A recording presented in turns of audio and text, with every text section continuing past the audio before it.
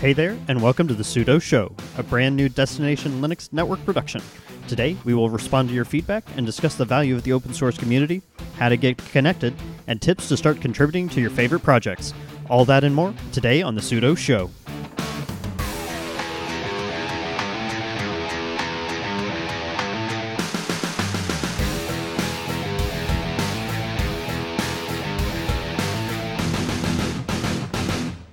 Welcome to the Sudo Show, your home for all things enterprise open source. I'm Eric the IT Guy, and joining me every episode is the inescapable Brandon Johnson. I was thinking, Brandon, let's steal an idea from our friends over at the Destination Linux podcast. Why don't you tell me about what projects you've been working on this week? Is it stealing or are we forking the idea? I like that. Okay, it's official. We're forking the idea. So I've been working on a customer project and, just basically death by spreadsheet. And on next part of that is death by PowerPoint. Yeah, I'll be working on that for the next few weeks, but thankfully I was able to fit in some time for show prep and hanging out with you this evening. Oh, that sounds absolutely miserable, but things have been pretty crazy over here. This week, our team got approval to build a hardware lab, so as a result, I've been putting together quotes and requesting POs, all the paperwork that comes before the joy of playing with your new hardware. On top of that, my family and I have been house hunting, but I still found some time to play around in my DigitalOcean lab. Just earlier today, I was working on deploying some of my key utilities like Nextcloud in Podman containers. I recently discovered that Fedora 32 released an early version of Podman Compose, so I'm really excited to give that a go. Looking forward to hearing how that goes with Podman Compose. I started playing with it. I haven't dug into it too much, but I can't wait to hear what you think of it. Yeah, I'll see how it goes, and I'll report back to the class here in a couple of weeks. So I wanted to take a moment and thank everyone for tuning in. I mean, we were just absolutely blown away by the support that we got for episode 1. Last time I checked, the numbers were well over 1,000, and that's just for our first episode. So I really appreciate everyone subscribing and promoting the show, and we're really excited to move forward. If you just started listening this episode, I highly recommend you head over to our website, sudo.show, to catch the first episode entitled, What is Enterprise Open Source? And then subscribe to get all of our future content. We are so excited to let you know that the Sudo Show now has a sponsor, Bitwarden. Bitwarden is the easiest and safest way for individuals, teams, and business organizations to store, share, and sync sensitive data. If that wasn't enough reason to use it, Bitwarden is 100% open source software and even lets you self-host if you'd like. There was a dark age where I didn't use a password manager at all, and since have tried a number of solutions, but they all felt like something was missing. For me, these solutions were missing the trust factor. A password manager is all about trust, and how can you trust a product if their creators don't trust their users? Bitwarden trusts their customers by making their software open source and auditable. I love this dedication to the community. Not too long ago, I moved off my old solution over to Bitwarden. I was shocked at how easy it was. You can do the same by following their excellent migration guides.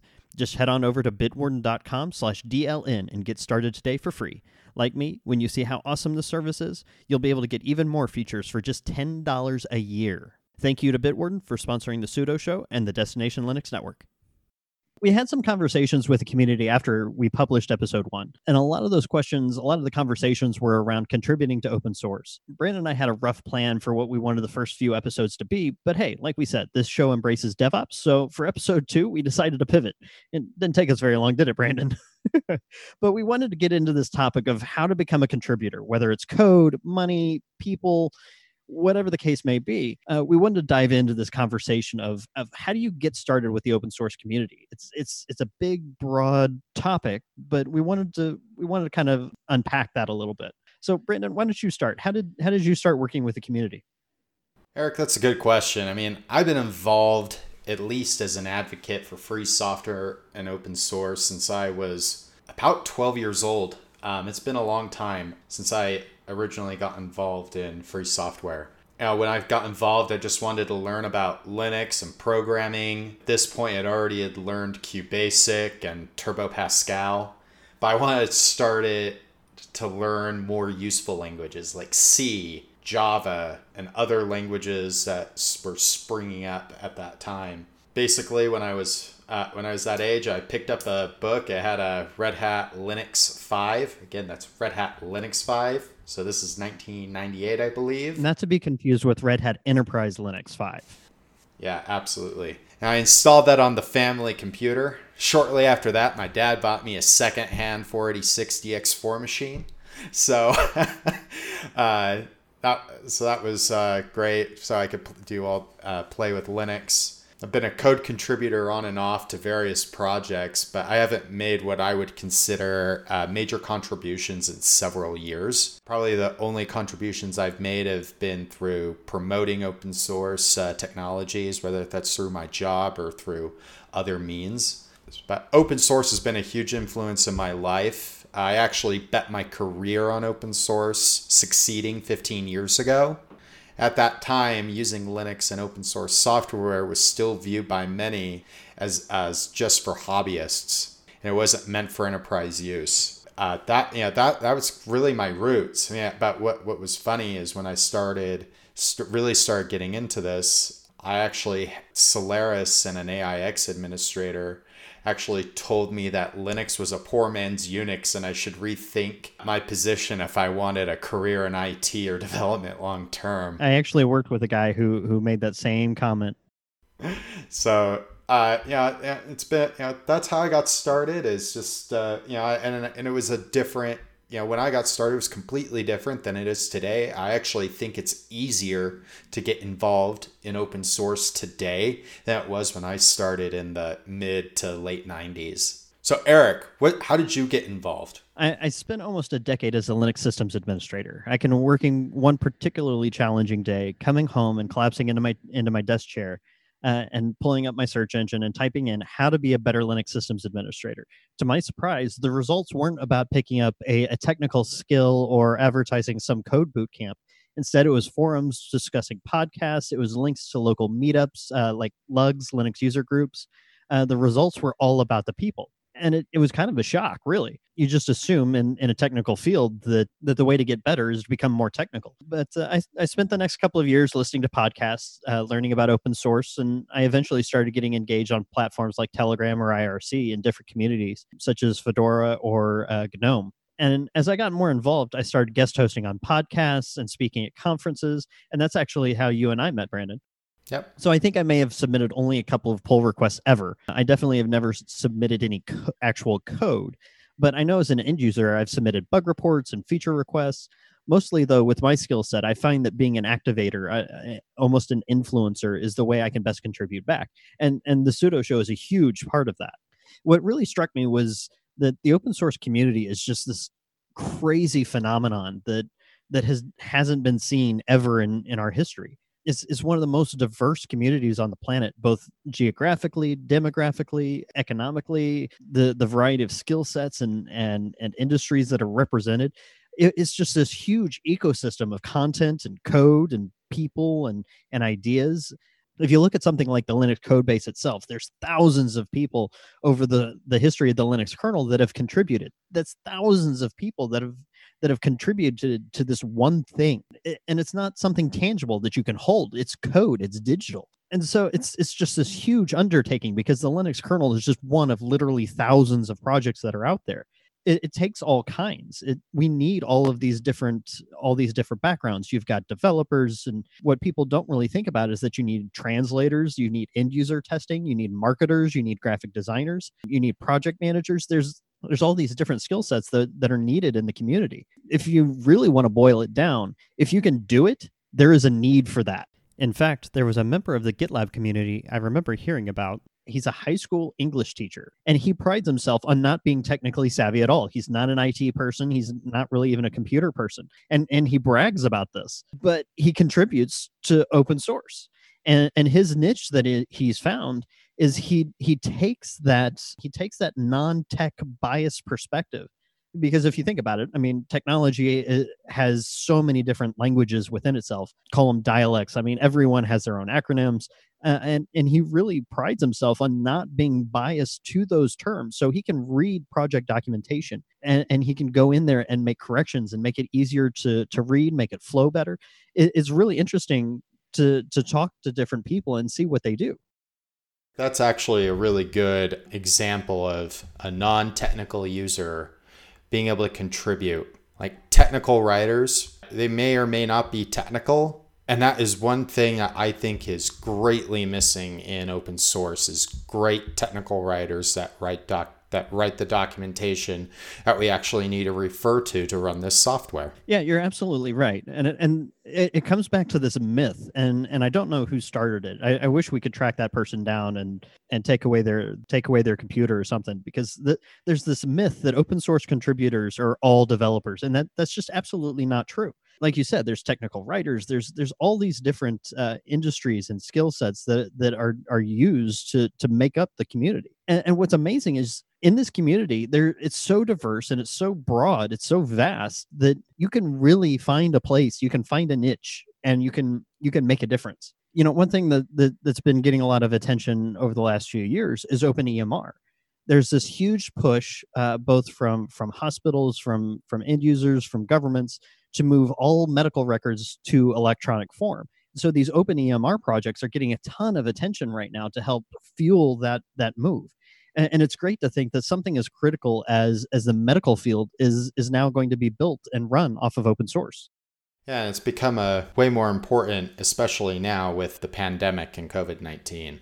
You've talked about contributions to projects. I mean, it goes way beyond code. And you don't need to be a developer to contribute to an open source project. Now, one of the things that I highly recommend to people that want to get involved in the community is at first, try to find a project that you actually have an interest in succeeding, and start contributing to it. You're more likely to be interested in the project's future if you actually use the project. So for example, I recently contributed just 2 lines in a configuration file so that this piece of software called Projector, which is a program that works with the Logitech Spotlight presentation remote. I own one of those, but I also own another presentation remote. It's the Lenovo ThinkPad X1 travel mouse. And I use that because I know I will forget it, but that travel mouse is always in my briefcase. I found this project a few months ago,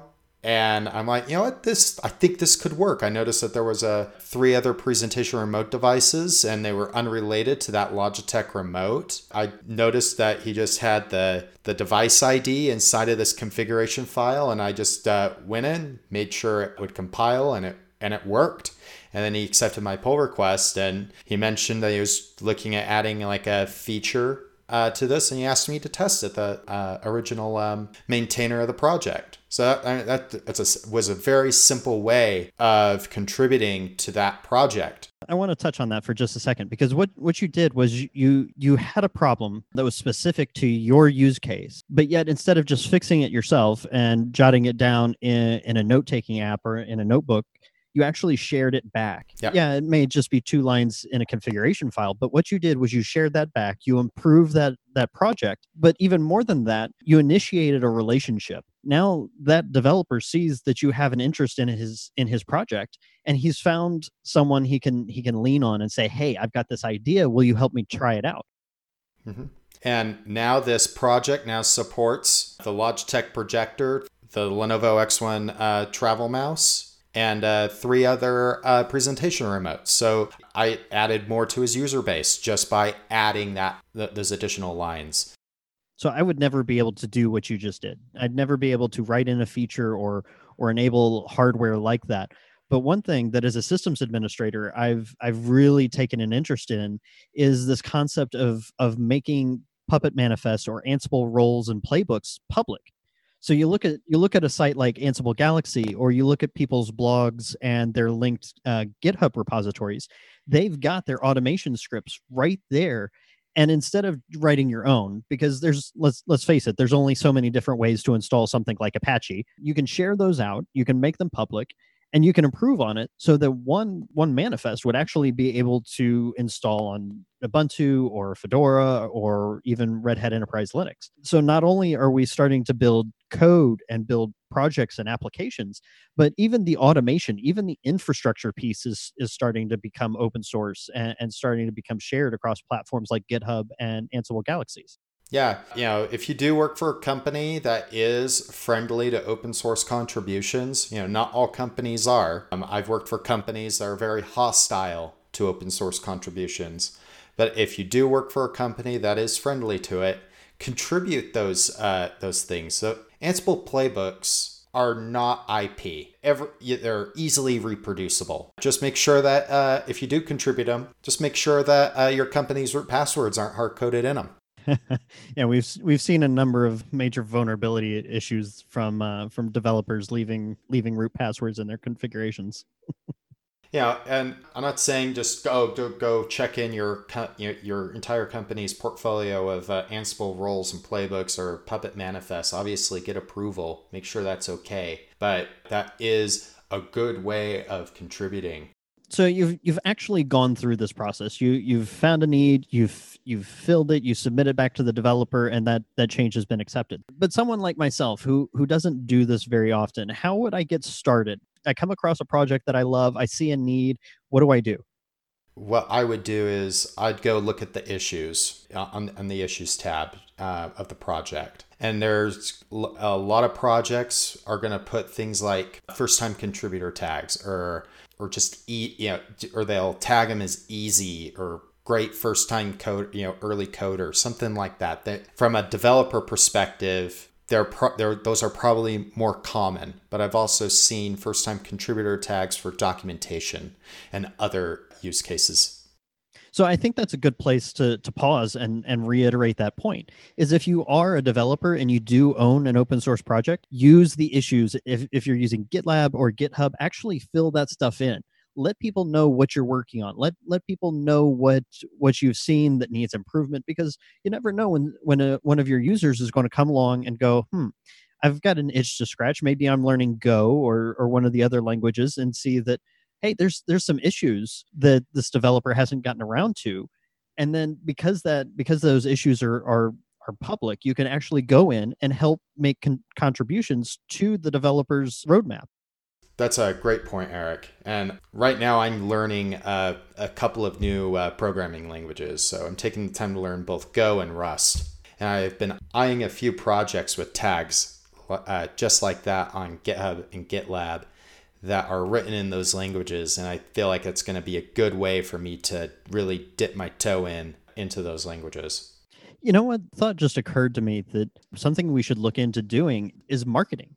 You talk about learning new programming languages, and I've been spending a lot of my learning time over the last couple of months learning about branding and marketing and campaigns and all this kind of stuff. And if I could go out and look at some of the projects that I use on a daily basis, and if those issue boards had a marketing or some kind of a people focused section of their issue board, you could post that I could really use someone to create a video tutorial on how to do this in my application. So if you actually created issues, then folks that do content creation can come along and have an easy way to contribute back. Because you may be a developer and you may not be an eloquent speaker, but someone that comes along that does content, that has a webcam, has a video capture card, has a microphone, that is looking for ideas to create content, could go in and record those tutorials and submit them back to you. So, I mean, this is something that I haven't seen projects do. I haven't seen them do that either. I think a lot of it has to do with people. If you find open source tools that you like and that make you more productive, go join their communities and go help out. If you're a marketer and you really like a tool and you think that they need to promote it because it's that awesome, do it. Go reach out to them on their forums or issue boards, IRC, Matrix, Telegram, wherever they are doing communication. I think that's a great way for non-developers, especially in that field, can definitely help the open source community. Another great way to help in the open source community is documentation, open bugs, help out wherever there are gaps. So I am actually surprised when you think about the community as more than code. When you think about the community is people, I'm surprised that things like community engagement and marketing isn't more prevalent on issue boards or with projects. But maybe now it will be.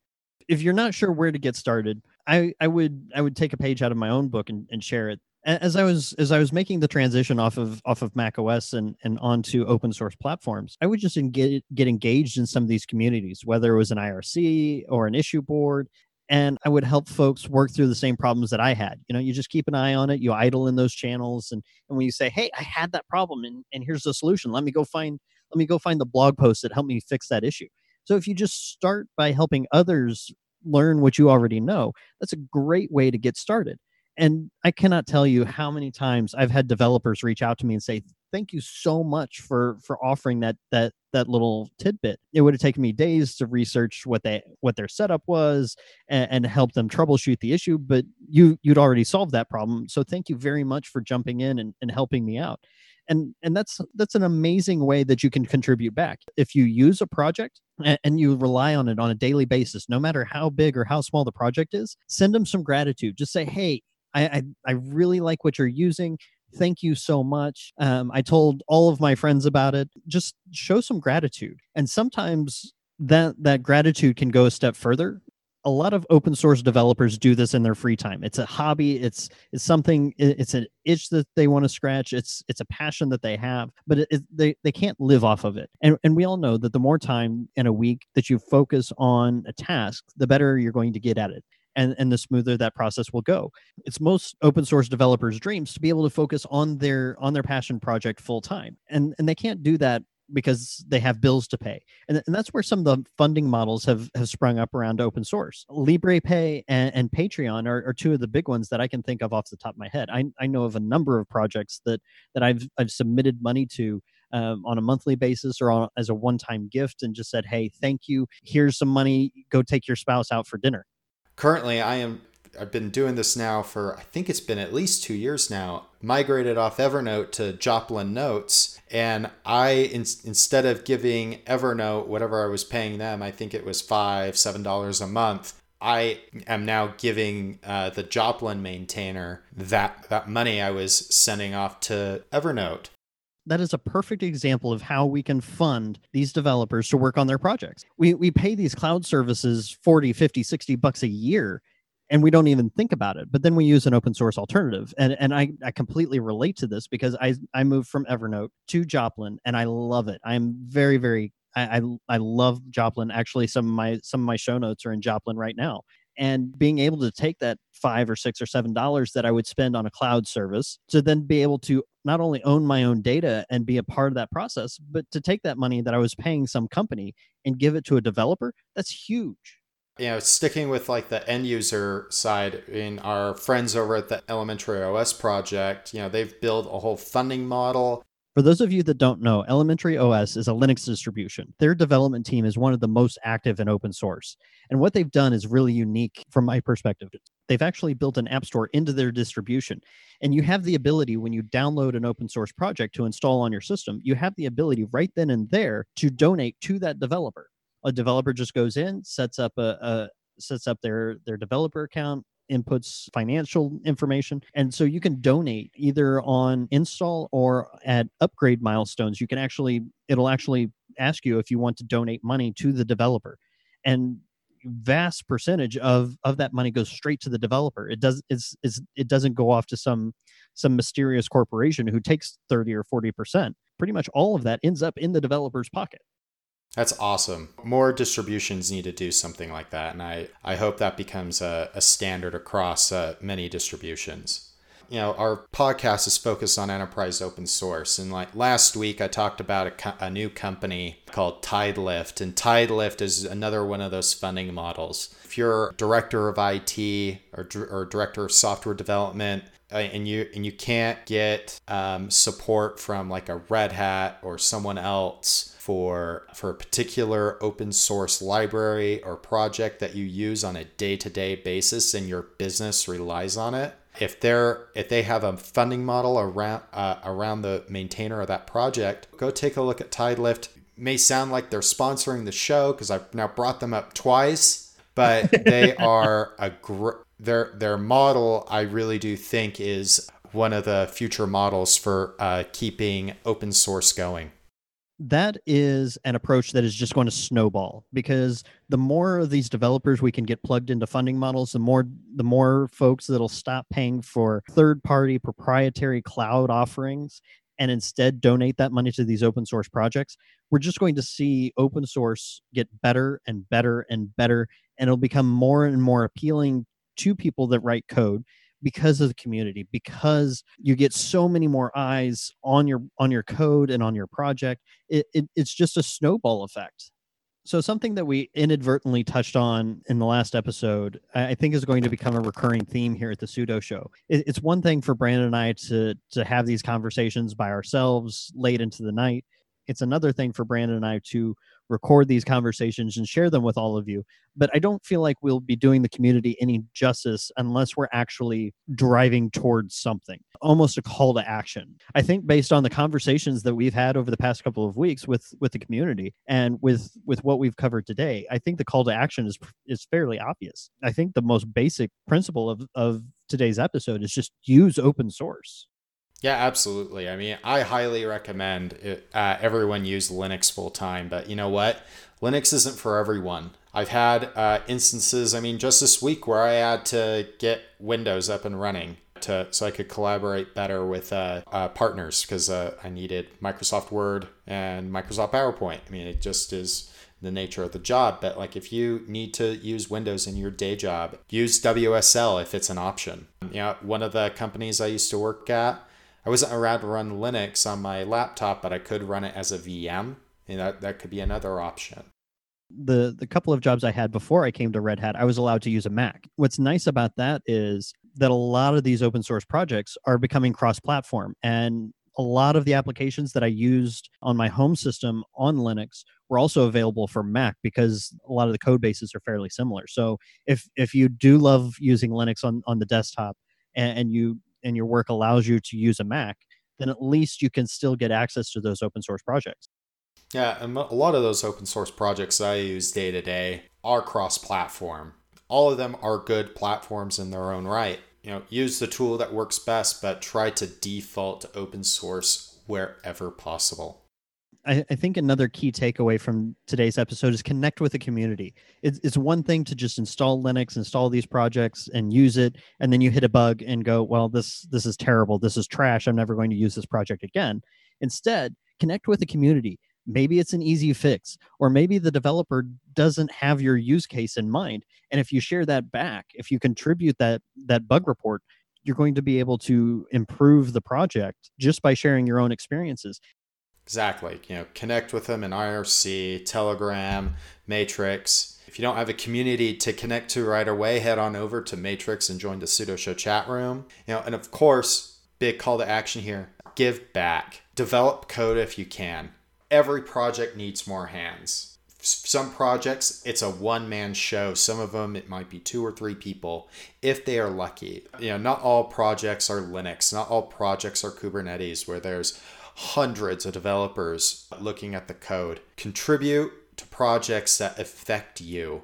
Not all contributions are code. It could be documentation. It could be just submitting a bug report or a feature request. So if you're taking notes, call to action number 4 is a personal pet peeve of mine. If you're a veteran in this community, don't be a jerk. I cannot say it any simpler. You go into certain platforms within the community and you find that it's all flame wars. It's people that are hooked on this concept of distro wars, or one language is trash and another one is perfect. Just remember, when you're communicating in those environments, you were once new too. There was a time where you didn't know a single line of code. There was a day when you couldn't deploy hello world to save your life. If you really want to know one of my pet peeves, RTFM is not an acceptable answer. Let me tell I don't know how many times I've seen new people asking for honest advice, and reading the manual is not a great answer. I've been around, and I know my way around Linux and open source projects, and I know my way around Git, and I can compile my own applications. But sometimes documentation is written so that the developer knows how to manage it. But someone with a systems administrator mind, or someone with a project manager mindset, may not be able to parse through all the technical lingo. And so it's kind of funny because as I was speaking, I was thinking about this whole distro wars thing. It doesn't really exist anymore. Think about this. In fact, in the news, just not too long ago, KDE and GitLab announced a partnership. So the KDE Plasma project is moving over to GitLab. You know who told them about GitLab and how amazing it was? The GNOME Foundation. So you've got GNOME and Plasma, two of the most popular desktop environments for Linux, are now both running under GitLab because they met at a conference a couple of years ago in Denver, Colorado, where I happened to be there helping promote the conference and helping manage social media. And they were talking about these two desktop environments that are supposedly at each other's throats all the time. We're sitting down and sharing ideas. One of the main speakers was a KDE developer at a GNOME-sponsored conference. That is the community in action. There aren't these distro wars. It doesn't need to be there. We're a community. Choice is one of the advantages that Linux has over the one Windows desktop, the one Mac OS desktop. Linux has choice, and that choice makes us better. And now that you have distributions and you have desktop environments and you've got projects that in an enterprise space would be competing are actually working together, making each other better, sharing ideas, looking at each other's code. More eyes in the open source community is better. If you're new, be patient. It takes time to get involved in an open source community. If you're a developer, your first pull request will likely get rejected. Don't let that discourage you. In the meantime, help out where you can, try out different roles, try out different projects, and find where you can best help out in that community. We pretty much took our outline for this show and just threw it away. But I feel like it was a conversation that needed to be had. I feel like this is something that the community needs to hear from time to time, to remember why we all do what we do, why we spend so many hours doing something that actually doesn't make most of us any money. So thank you so much for joining us. I hope this was beneficial, and based on the conversations that sprouted last week in our Matrix room, I'm really excited to see the conversations after this episode. Thank you so much for joining us today. Your feedback is obviously welcome.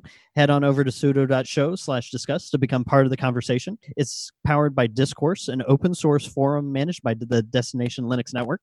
Ask questions, share ideas, and get connected with our rapidly growing community. If you would like more of our content, you can find it over at sudo.show and on Twitter at sudoshowpodcast. You can catch more awesome content over at our network partners, destinationlinux.network, where there are shows like the Ask Noah Show, where folks can call into a live radio show and ask questions about business and tech. Brandon, anywhere else you'd like to send folks? You can follow me on Twitter at dbrandonjohnson or my website at open-tech.net. And you can follow me at itguyeric or on itguyeric.com. Remember, the Sudo Show is your place for all things enterprise open source. Until next time.